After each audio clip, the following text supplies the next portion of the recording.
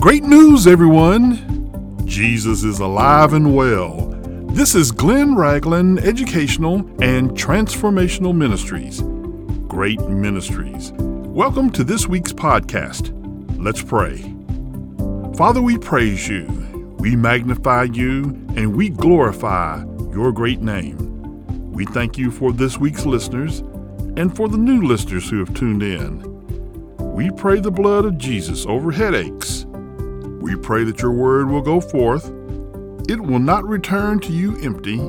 It will accomplish what you sent it to do in the name of the radiance of God's glory, Jesus Christ. Amen. We continue our series on the last teachings of Jesus before he went to the cross, and this week, let's look at the parable of the tenants, found in Matthew chapter 21, verses 33 through 45. Jesus is teaching in the temple when he says these words, "Hear another parable. There was a certain landowner who planted a vineyard and set a hedge around it, dug a winepress, and built a tower. And he leased it to the vine dressers and went into a far country."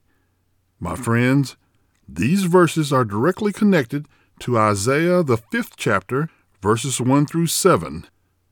The listeners of Jesus would have known about the passage.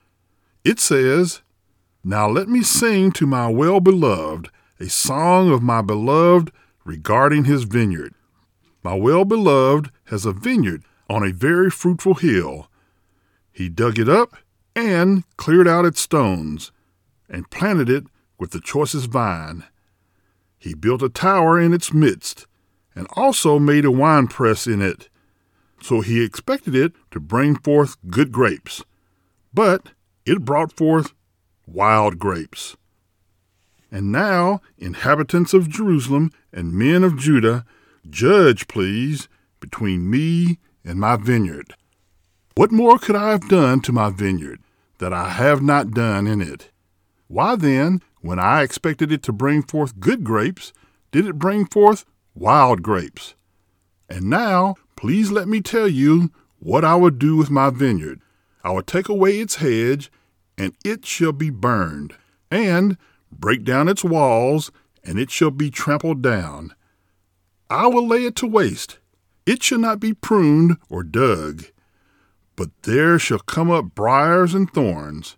I will also command the clouds that they rain no rain on it. For the vineyard of the Lord of hosts is the house of Israel, and the men of Judah are its pleasant plant. He looked for justice, but behold, oppression, for righteousness, but behold, a cry for help." Folks, those who were listening to Jesus knew from Isaiah 5th chapter that Israel was the vineyard and that the vineyard belonged to God.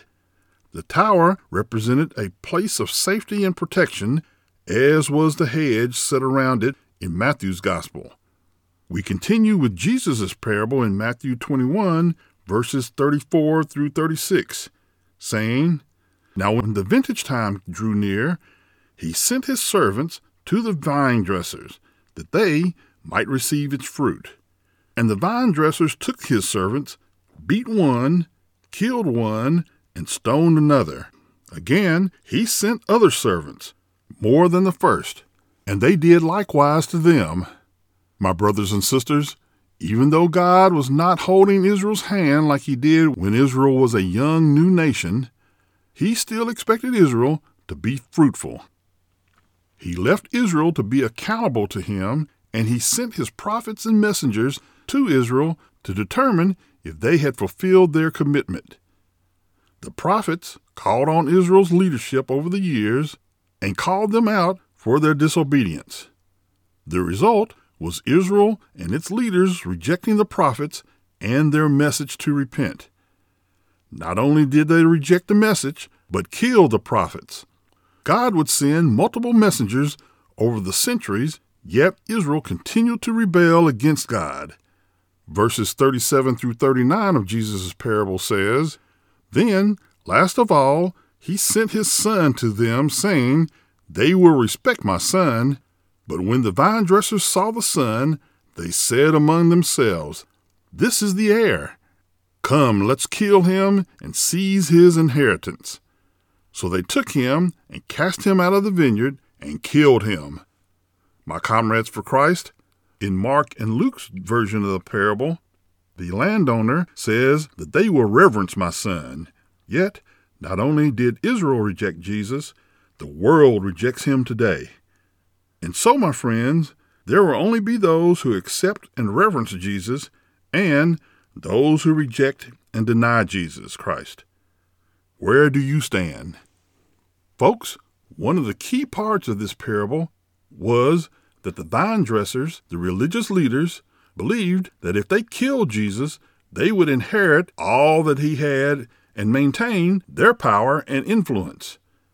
Prior to telling this parable, the religious leaders had challenged the authority of Jesus to teach in the temple.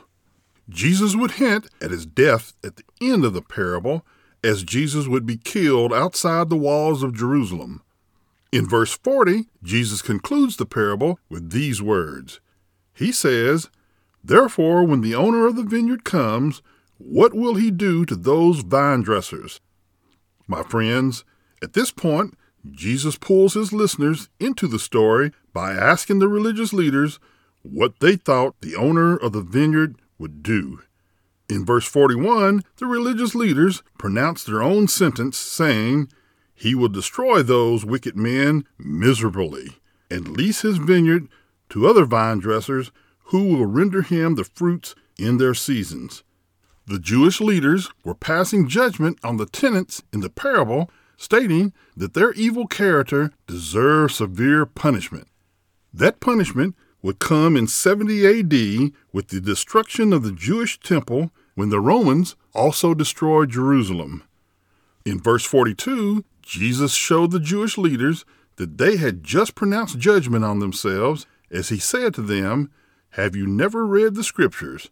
The stone which the builders rejected has become the chief cornerstone. This was the Lord's doing, and it is marvelous in our eyes." My comrades for Christ, this showed that the religious leaders were ignorant of the Scriptures, as this scripture is from Psalm 118, verse 22. The chief cornerstone is the main stone which the rest of the foundation and building is set. God, the architect, had his plan all along.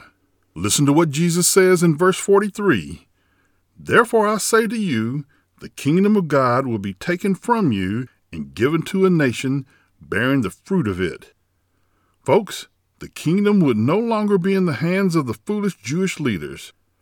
The resurrection and the founding of the church, with its new leadership, the apostle, along with Gentiles and Jews who believed, would temporarily remove Israel. Now those who believe in the resurrection are tasked with being good fruit in the name of Jesus. The Holy Spirit now works within Christians and sets God's law within their hearts. I mentioned that Israel would be temporarily removed. God will finish the work he began in Israel, as he has a covenant with them that he will not break. In verse 44, Jesus returns to using the imagery of the stone, saying, "And whoever falls on the stone will be broken, but on whomever it falls, it will grind him to powder." My brothers and sisters in Christ, there are skeptics now, just as there were skeptics then. Do not take the criticism of your faith personally when you witness to others and skeptics deny him. God will bring judgment on the naysayer, and the judgment will be horrendous. Verse 45 and 46 says, "Now when the chief priests and the Pharisees heard his parables, they perceived that he was speaking of them. But when they sought to lay hands on him, they feared the multitudes, because they took him for a prophet." Folks, the leaders could have repented after hearing that the parable was about them, but instead, they wanted to kill him even more. My friends, we must also repent when the word is presented to us and we realize that particular word was for us. Please do not be stubborn and attempt to hold on to your way of doing things. Would you receive God's Son, Jesus, today? Let's pray. Father, we thank you for sending your Son, Jesus, to take away our sins. We ask for forgiveness in the name of the good teacher, Jesus Christ. Amen. If you would like to give your life to Christ, all you have to do is go to our email address, which is hello@greatministries.org, and type in, Jesus saved me. That is your profession of faith. I continue to encourage you to find a good Bible teaching church. Send your prayer requests, your praise reports, and your comments to our email address, which is hello@greatministries.org. Please continue to pray for Great Ministries and share us with your friends, your family, your loved ones, and the unsaved. Stay safe, be blessed, and have a great week.